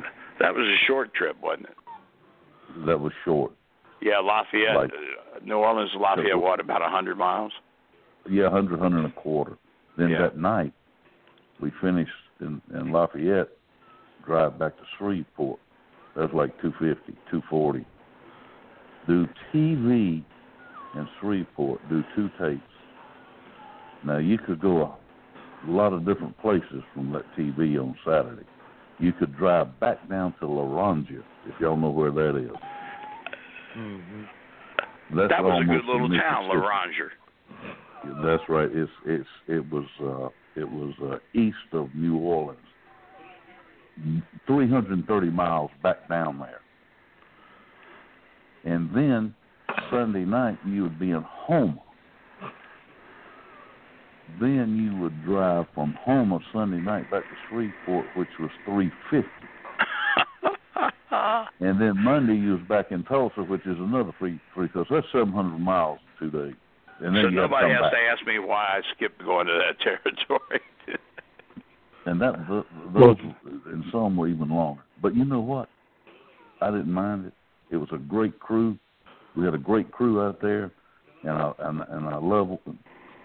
Not many guys will say this, but I love working for Watts. I love working for Bill Watts. Yeah, Bill didn't bite. He was, there was nothing wrong. I never had a problem with Bill. If you did what you were supposed to do, did what you were supposed to do, you got no problems. You know, that's what I've told guys. They've said, you work for Cornette, and you work for Ole, you work for Watts. And I said, yeah, you don't want them to yell at you? No. Well, then do what they ask you to do. That's all. It's that simple. Now, let me ask you about Laronja. Was that the building that stood out in the middle of nowhere? The family? Yes. You know what? We had Kirby and I against Fargo, or Jack Dalton, if you want to call him that at the time, and Kenny Lucas. We had a riot in that place where I don't doubt it. Two off-duty Louisiana Highway Patrolmen in uniform. You went. I don't know if you guys did, but we went back to the dressing room there between falls, and so Luke and Fargo were headed down their aisle, and Kirby and I were headed down ours, and some woman threw popcorn on Kenny, and Kenny just, like, with his finger, you know how you flip something like that off, right? and never paid any attention, and it hit the one cop. They were sitting aisle and one seat in on the heel side, and the popcorn hit the cop in the face, and he come up and sucker punched Fargo, and it was on. You know, so You're kidding me. No. So anyway, Kirby and I got with Luke and was trying to cover him and get him back to the damn dressing room, and Kirby had Fargo, and I got Luke within I don't know, 5-6 feet of the heels dressing room door, and somebody threw a chair over my shoulder, and it just grazed Luke. And he said, "You son of a bitch," and he took off past me, and I thought, oh, my God, Kenny, now I got to go drag your ass out of there again, right? So we just got the one fall in because, Kirby and I told the guy that ran the thing, I can't remember his name, it don't matter, if the cops can start beating on the wrestlers, then it's open season, unless you can guarantee the heels going back out there, without getting cut or nailed with chairs or something. We're not going out there either, But, yeah, that was in La Roger. Let's see if this rings a bell to you, Les. Huh? Let's see if this rings a bell to you. December 29th, 1966, the La Roger Coliseum in La Roger, Louisiana. The main event was a Russian roulette battle royal with Danny Little Bear, Jack Dalton, Frank Dalton, Bob Kelly, Ken Lucas, Les Thatcher, and Roger Kirby. I recall. And, yes. And the bell time was at 8:30, and from 6:30 to 8:15 was free music by the Satellites.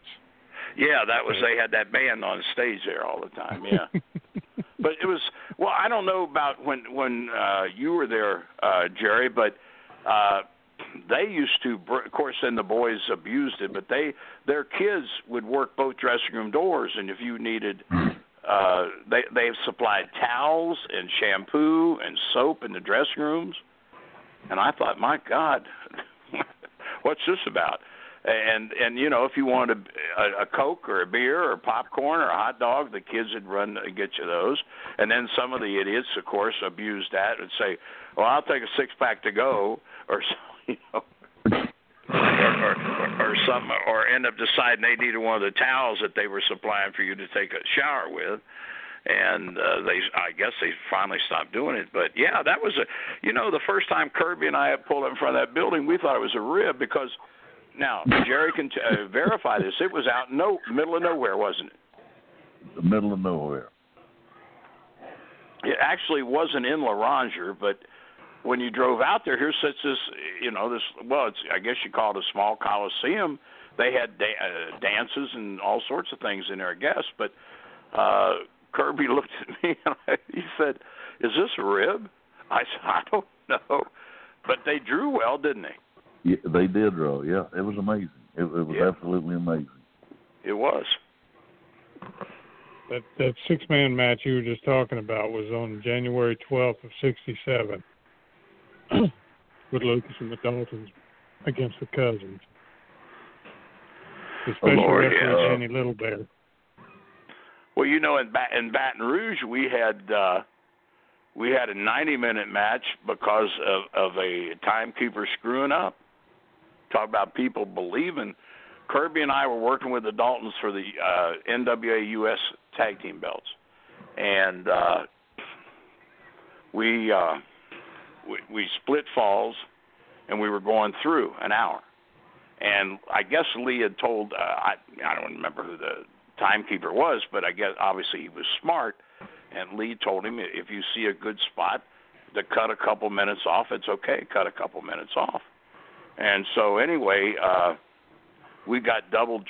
I think maybe all four of us had juice. I'm not sure. But anyway, we're making a big comeback, and the bell rings. Well, the problem was he cut like 5 minutes off the match, and there were like 4 or 5 people in the audience that were keeping time too, and they caught it. And they were about to string up the damn timekeeper, right? So I mean, security had to get him out. Never mind the heels or the referee. And so that was the next week. I've got the newspaper clipping somewhere. 90-minute time limit, 2 timekeepers, just to be sure that one doesn't screw over the other. Yeah. Yes, Mike mentioned Little Bear a while ago. When did you run across Little Bear for the first time? In Louisiana, when we first went there. Yeah, Kirby had met him somewhere before that. And if you don't think Danny was good, just ask him. By God. I met the first time I ran across him was in Kansas City in '74. And he was one of the weirdest guys I've ever been around. Yes. Well, now he. And I was around some weirdos. He wasn't a great worker. It was the whole gimmick was the deal. He worked one night. He worked with Fargo and with Dalton Jack, and they needed juice on the baby face, and I guess he thought it would be cool and just said, "Well, get it hard way," right? For those who don't know. You got $25 extra bucks if you bladed, and you got $50 if you hard way. Anyway, so I don't know if Jack's aim was just off that night or whether he did it on purpose, but he never did get juice on Danny, but he beat the living hell out of one eye. He had the eye damn near closed. He must have hit him 6 times and finally realized he wasn't going to get the juice. By that time, Danny was punch drunk, and that was the only territory I was ever around him in. I don't know where all he worked. I guess a lot of places. I don't know. Yeah, all over the place. We're talking about Little Bear. Yeah. He was here, and I needed a set of tires. And we were sitting in the dressing room one night, and I said, he get tires. I got to go to the bar and get a set of tires. He said, "What kind do you want?" I said, "Well, I don't know." He said, "What size?" And I told him. So the next day, I'm in the ticket office there at Sports Arena, and he drives up in his van. He tooted the horn and motioned for me, and I went outside. He opened the side door of that van. He had Michelins, Coopers, whatever kind you wanted. And I told him, I said, "Well, I'll take these here." And I got a whole set of tires for $100. I didn't ask him no questions. I heard that. I forgot about that, Bobby. He could get tires out in Kansas City, too. Yes, sir, buddy. That was another thing about our business, too. Everybody knew somebody that could get you whatever you wanted. What was Frank that used to, when I came in '73, Frank, he used to referee, but he wrestled some, too. What the hell was his last name? Frank Cochran. Cochran, yeah. No relation to Darryl. No. But I needed a bedroom suit. And so one day I rented from Ann Bowman out in Forest Park. And one day I knock on my door, and it's Frank. And I said, "Yeah, I want." He said, "You want a bedroom suit?" He said, "Come out here and look at this." So I don't know. I paid like $100 or something. I don't even remember for a bed and mattress, box spring, dresser. There's nobody still sleeping in the bed, was it? No. It was all new. I mean, it was how they packaged it, stuff like that up. I mean, like the headboard and stuff. And it was new. I don't know where it came from. Oh yeah, everybody knew somebody. Yeah. Now I'll tell you, Bobby, what we did in the NWA office that's never been done anyplace, and I don't know when they finally stopped it, but we had I don't know if you call it a slush fund to help guys who were sick or got hurt. Right, they were doing it when I went over there in '74. Yeah, when it first started, it was me and me and Wrestling 2 and Bob Armstrong were the committee that decided whether you. Yeah, John was doing it when I went over there. I think everybody gave $5 a week or something. Or that was the deal. Yeah. And you talking about somebody who I think Bobby was talking about how fortunate he was because of the split, but I would think the person who benefited from that war more than anybody would be John Walker. I mean, he added another 15 years to his career by putting that hood on. Yeah. I mean, he had been a big name in Tennessee. Leo brought him out of Florida, didn't he? Yeah. Yeah. He was maybe mid-card in Florida. Yeah. And you know, that's another thing too. Leo made some serious. I mean, I remember when I went in, first time I ever went in there. I'd been a big Leo and Gino Garibaldi fan as a kid, right? Seeing them from L.A. when he was wrestling with his dad. He had a lot of fire as a babyface on his comebacks. Anyway, Kirby and Hall were in Atlanta. I'd been in Phoenix, Arizona, and had come back here at home.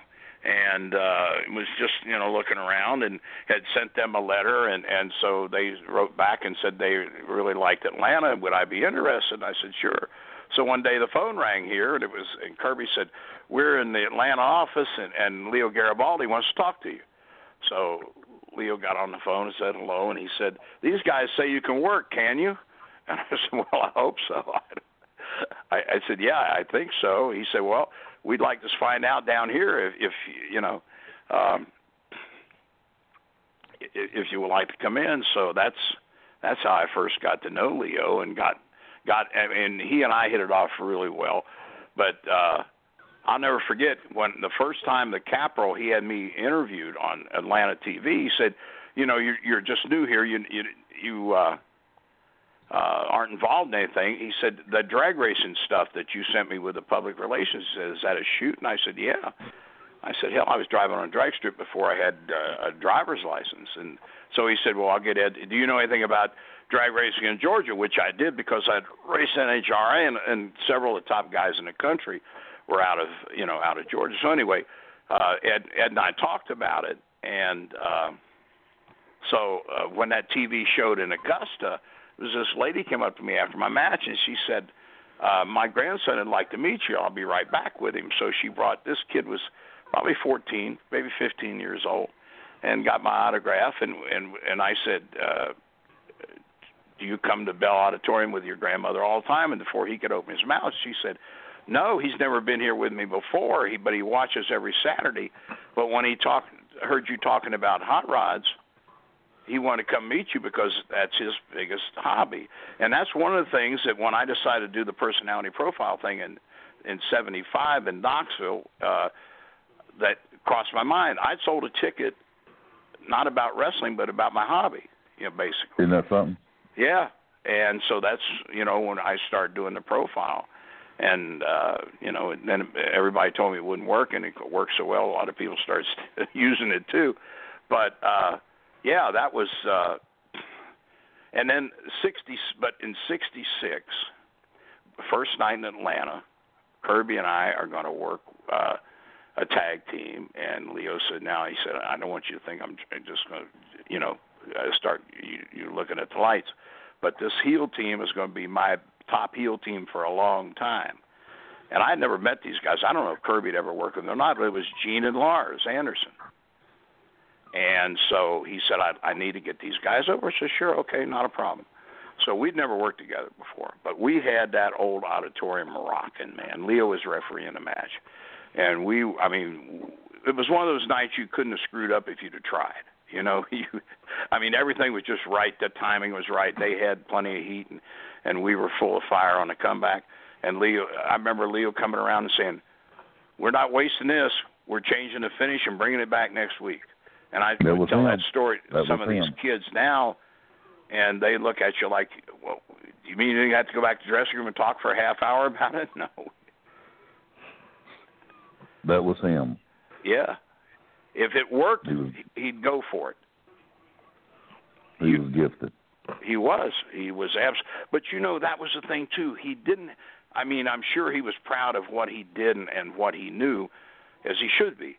But his ego never got in the way. I remember suggesting a finish in the office one time.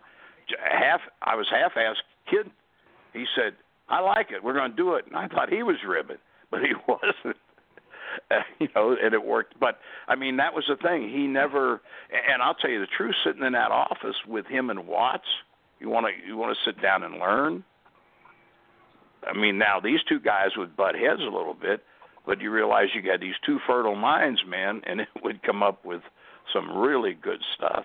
I remember we were talking about Buddy Fuller. I remember him being in there one time, and I don't know what brought this up in the conversation, but I'll never forget it. He said, if you got the only game in town, you can put anything you want out there, and the people won't have to buy it.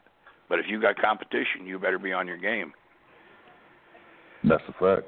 Yeah. I've told this story on here before, Les, about when he was here. Of course, I was a kid. I was buying tickets. I was sitting on the second row. They had built Mr. Wrestling against Gene Kaninsky for the title, and it was that was the week that Timmy got his finger bit off in Columbus. Right. And he came in, and I can remember the finish to that match, just like I was sitting there. Of course, I didn't know what a finish was, but I remember they worked where Timmy just was on top of him for about 35, 40 minutes, and then Gene attacked that finger, and Leo stopped the match. He stopped the match. And on TV the next day he said, I didn't want to risk permanent injury. We knew the man was in pain, blah, blah, blah, blah, blah. And after I got in the business, and as I think about it now, what a perfect scenario. It made common sense to go after the finger if you think you're going to lose. It made common sense for a referee to stop the match, keep a guy from getting hurt, and it didn't hurt his baby face. Mm-hmm. I mean, that's remarkable thinking in my book. Common sense isn't very common anymore, is it? No, that flower don't bloom on many people's bush anymore. No, it don't. No, it doesn't. But we can do a lot of funny things that aren't very funny. Yeah, really. They had 10 guys dressed up as giant penises in Chicago last Saturday night. Oh, jeez. Well, you guys don't. Well, you guys live under a rock, for Christ's sake. You don't know who Joey Ryan is, do you? Or do you? No, I don't. No. Well, you grab his penis and he'll beal you with his penis. For who? What company? I'm not. Hey, I'm not high. I'm not drunk. I'm just telling you. Now, see, I could see that with Robert Fuller, but Oh, see, well now you've been peeking in the damn shower. Oh, Charlie Smith tells one of the funniest stories. You may have even been there, Les. I don't know. He said Robert was 19 years old, maybe in the Atlanta dressing room, and he came down the hallway and he was proudly showing it off, saying, "I bet you guys wish you could do this." And they said that Doug Gilbert said, "I can." And he said, "Let me see." And Smitty said that Gilbert grabbed Robert and started jerking and shaking and pulling. And he said it's one of the funniest things he's ever seen. And said to see Robert try to climb the wall was even funnier. Oh, hell.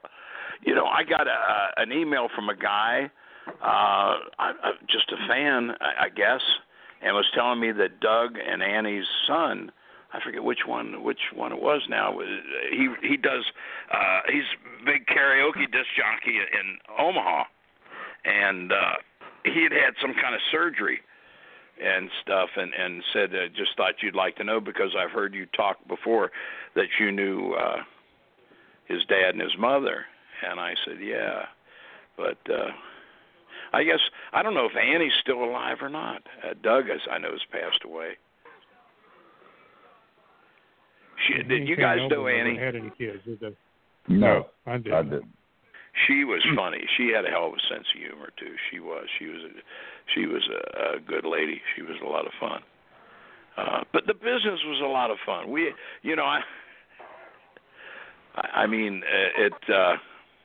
I remember going in.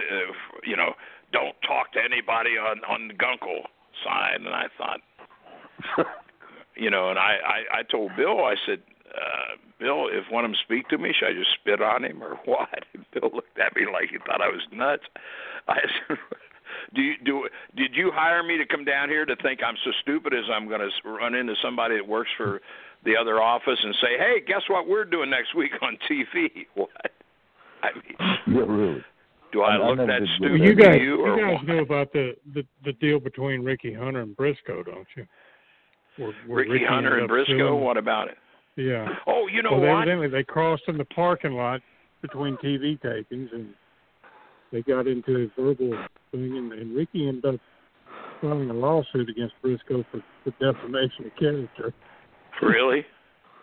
Yeah. I don't know what the end result was. Ricky is in a assisted living. You know, I was still alive? I didn't Ricky's know he was number. still alive. Yeah, Really? I wouldn't have known it either. Scott Casey had quadruple bypass a few months ago. Yeah, how's he doing? He's doing better. He said, I don't want to do that again. I said, why not? You mean it wasn't fun? Quadruple bypass? But he lives down in Florida now, and he had gone with, who the hell was it? He told me he went with somebody to visit. He said, I don't know if you know Ricky Hunter. I said, yeah, hell yeah, I know Ricky Hunter. And he said, yeah, well, he has his good days and his bad days, but he's in assisted living. I guess he's in the early stages of dementia or Alzheimer's Jesus, or whatever. I hate that. I thought the world of Ricky. He was a character. I mean, plain and simple, he was a crazy man. He was a tough man. Yeah, you know he's a bad egg, don't you? Huh? Did you know he was a bad egg? Yeah. He could take care of himself. Yeah, I knew that. Yeah. I saw well, that. he stayed. He came into Charlotte, and he slept on our Dennis and I had a Hall and I had a townhouse, and he stayed with us for a while. So yeah, I knew he was a crazy. And you know what? He was one of the guys. He could say anything to a woman. I mean, I don't care how crazy it was, and he just always seemed to get over. Right? I mean, I was fascinated watching him. Right? He was so quick-witted, man. He was so, oh man. I'm not going to use the language, but I remember sitting in a restaurant one night, and he went. This girl was sitting in a booth behind us, and he said, "I want to talk to her." And he went back, and I could hear his end of the conversation. And he'd say, "Well, you know, what do you like Beethoven?" Well, you know, I don't remember the end, but a couple things like that. And then finally he said, "What would you like to have sex?" Only he didn't use that particular word, right? And I thought, well, there's a hell of a lead in. You like Beethoven? No. Well, would you like to screw? No, I don't want to do that either. But well, I'll go back to my table then. Yeah, exactly. Exactly. Yeah, he was something. I mean, but I hate to hear that. God knows. Well, I heard Terry Funk is getting a little that way. Really? Well, that's Scott. Scott had, before he had the heart attack. He had been back to Texas for somebody he grew up with for their funeral or something. San Antonio, wasn't he? Huh? Wasn't he from San Antonio? Yeah. Well, yeah. Well, no. He broke in, and now he broke in with Dory and Terry in Amarillo. That's where he broke in. From there, he went to Tampa, and then Tampa, he came to Charlotte, and we hooked. George Scott gave him to me and said, "Teach this kid how to tag team wrestle," and so we've been friends ever since. But I thought he was from San Antonio, his hometown. He might have been. I'm not sure, to be honest. But what about Terry? What did he say about Terry? Well, he had gone to visit with Terry, and he just said he felt like Terry was slipping a little bit. Terry has not been to Culver Alley in the last 2 years. He hasn't made the trip. I haven't either, but that's because I can't afford it. And you referees can afford you. We have driven out there the last 2 years, sir. Huh? Four of us have gotten together and driven out there the last 2 years. Well, you love those road trips, right? How long does it take you to drive? A couple days? 2 days. We actually, Scrappy McGowan and myself and Randy that worked in the office there with us for a while, and Gene Bennett, one of our buddies that worked up in Tennessee, we kind of made a vacation out of it. We didn't do anything expensive. We just went and sightseeing, but I can say I have stood on the corner in Winslow, Arizona. So damn it, I want to stand on that corner, and I never had. But I'm telling you, it's the neatest little park you ever seen. Yeah, a friend of mine was out there. It's been a year and a half ago, and I said, "Did you give me a T?" He said, "I couldn't find it." I said, his name is Mike. I said, Mike, I know you're lying to me. I bet every gift shop in Winslow has got T-shirts that say I stood on the corner in Winslow. Seriously, they did not have a lot of gift shops. We were there. Everything was closed when we came through there, but they got a little statue of Jackson Brown and a statue of Glenn Fry. They got the flatbed truck painted on the wall. Really neat little stop. Cool. Yeah, I haven't been to Vegas. Well, when I was booking the tournament for the guy in L.A. back in 2012 and 13, it was the last time I was in Vegas. Yeah, I think you guys sat with us that night. Didn't he win the belt that year? Yeah. Yeah. Well, he not only won that damn belt, he won the one in Charlotte. Oh, jeez. I said, are you fixing these things or what? I said, I've been buying $20, $30 for the chance on these damn belts every year and can't even get a whiff. No, don't even get 3 numbers out of the 6. Exactly. And he won the one in Vegas and then went to Charlotte and won that one too. Jeez. Whatever. Man.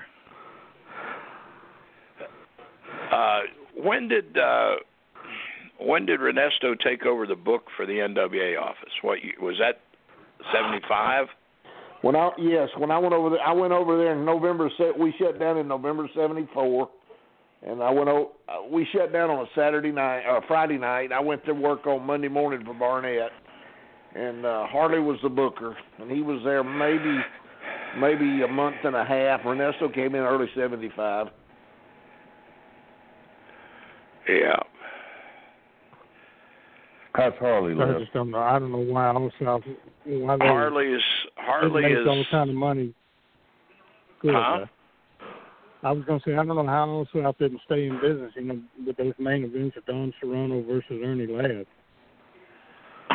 Yeah, that was the end of it. I don't know either. Well, first of all, why would you put Don Serrano, who wasn't more than 5'6", was he? Oh, he was working in boots with a 2-inch buildup on the bottom then. Okay. And besides that, he wasn't Don Serrano. He was Super Soul Davis. I got my own thoughts about that. If anybody couldn't see that handwriting on the wall. Oh, yeah. What handwriting was that? Come on. What'd I miss? When Tom booked Ernie Ladd against Don Serrano in Atlanta. Oh. Do you want me to fill it out, or, huh? Yeah, I got you. Yeah. Ernie and that's business, but that's business. Yeah. I got done like that in a way, with Barnett, I'd gotten hurt, had knee surgery, and got booked in Japan. I know how that worked. Barnett booked my brother and I in Japan. He said, man, when y'all come back, things will be really good for you. They were good for us before we left. And I was off 9 weeks. So I go to Japan, come back, and he got a job. I hear you. I should have driven to Atlanta is what I should have done, looking back. I was young then.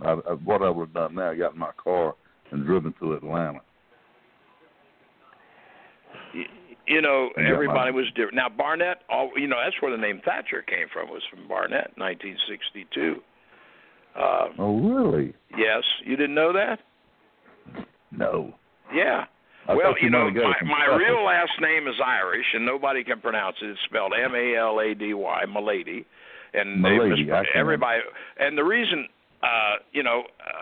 Boston has a great, Irish heritage. And so when I was up there, Santos, when I broke in with him, he wanted to keep my last name because of the Irish connection. And so when I started with Barnett, but people pronounce it Malady. They butcher it all the time, and I just got used to it. And Barnett, being a perfectionist, that pissed him off. And after about a month, I guess, or maybe 5 or 6 weeks, I don't know, that I've been working for him, Les Ruffin came into the dressing room at TV in Indianapolis and said, the old man's tired of hearing the ring announcers butcher your last name. He wants to change it. And he said he wants to call you Les Thatcher. Is that okay? And hell, I was 21 years old and just wanted to wrestle. I didn't care what they call me, Smith, if they wanted or whatever. I didn't care. But I said, yeah, okay. So that was how I got the name. And don't ask me why Thatcher, because I never asked him, and it's too late now. But so that's how I got the name. And there's only Thatcher in the business, but I know of. Well, all of us guys with LT are badasses. Lou Thez, Les Thornton. That's good. I like that. I'm the only one that comes up short on that. Or as Saul Weingraf used to say, I take care of all the shooters who come into this territory. You do? Yeah. If they need anything, I buy it. Go get them coffee or Coke or whatever. Oh, hell. Yeah. Well, Barnett, that's a crazy thing, too. I don't know how it would have worked out if we'd have done it, but at one, Gordon was flying in every week. And, sometimes he'd come in on Friday, and then we'd go out, and he'd stay at my place. But anyway, so Leo and Watts and I sat down one day, and they said, well, maybe we'll stop bringing Gordon in because, coming every week. And I said, I'm not sure if that's a good idea. And they said, why? Why do you say that? And I realized it's 1973.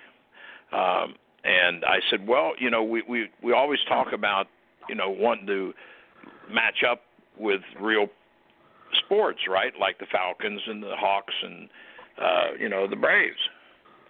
And, okay, they all have broadcast teams. And, again, for those listening, wrestling hasn't always had broadcast teams. When I started doing broadcast, and back when I started in the business, there was just one guy at the desk. I didn't have a play-by-play and a color man.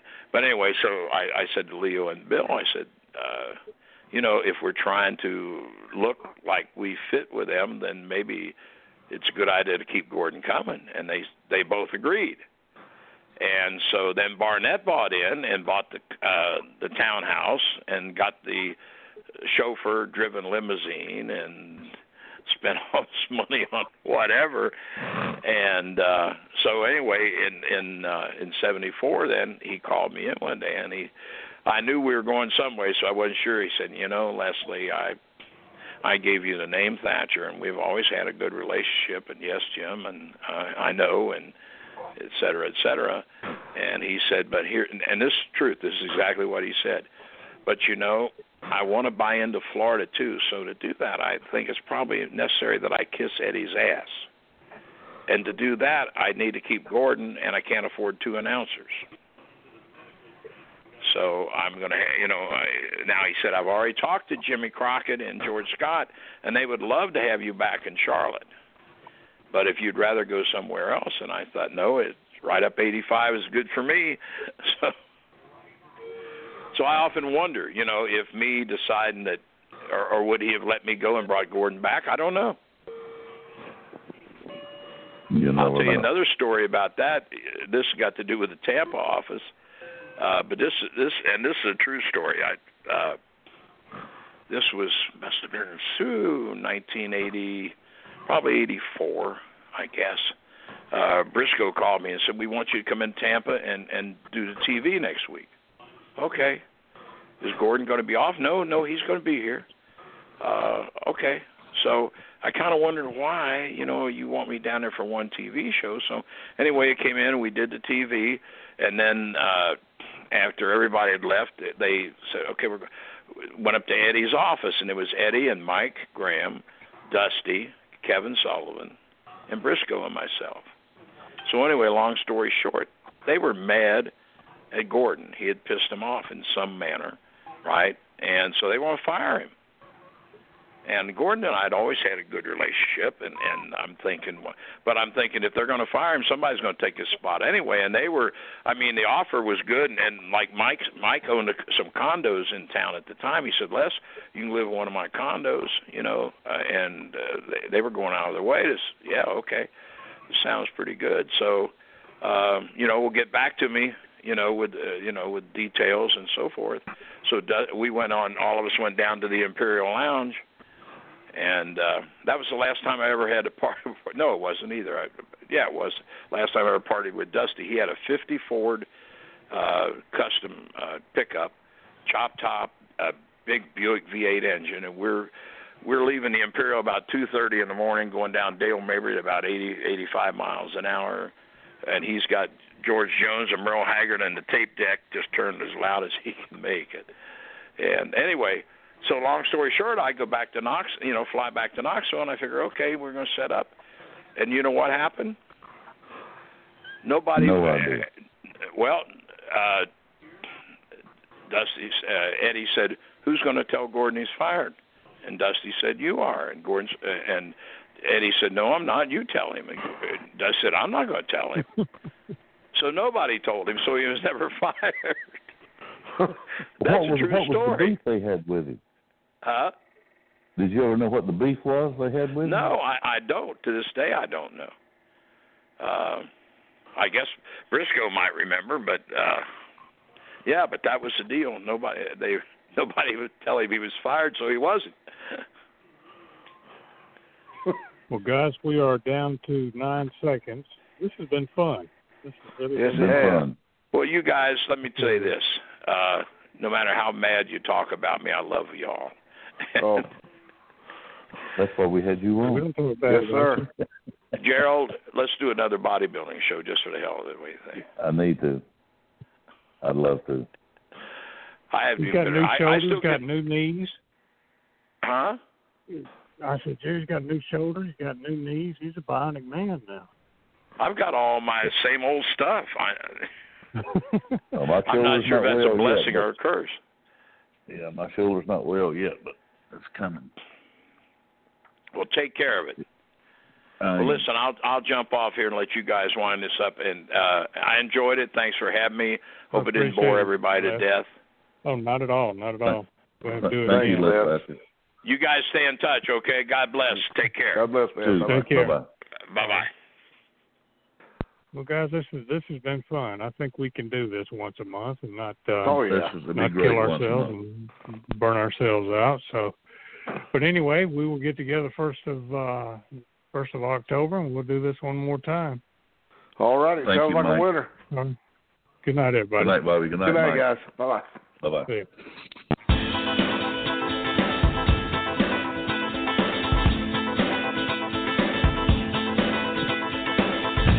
We thank you for listening to this broadcast, a production brought to you by the GWH Radio Network. Stay tuned to GeorgiaWrestlingHistory.com for the latest information on upcoming events and more. As always, we thank you for your continued support.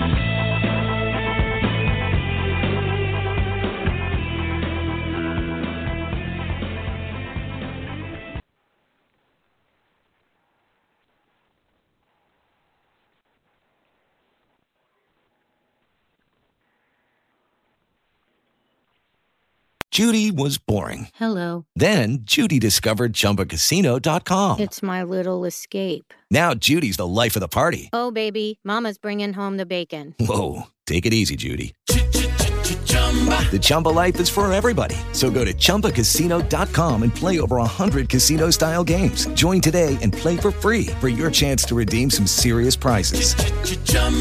ChumbaCasino.com. No purchase necessary. Void where prohibited by law. 18+ terms and conditions apply. See website for details. With the Lucky Land Slots, you can get lucky just about anywhere. This is your captain speaking. We've got clear runway and the weather's fine, but we're just going to circle up here a while and get lucky. No, nothing like that. It's just these cash prizes add up quick. So I suggest you sit back, keep your tray table upright, and start getting lucky. Play for free at LuckyLandSlots.com. Are you feeling lucky? No purchase necessary. Void where prohibited by law. 18+ terms and conditions apply. See website for details.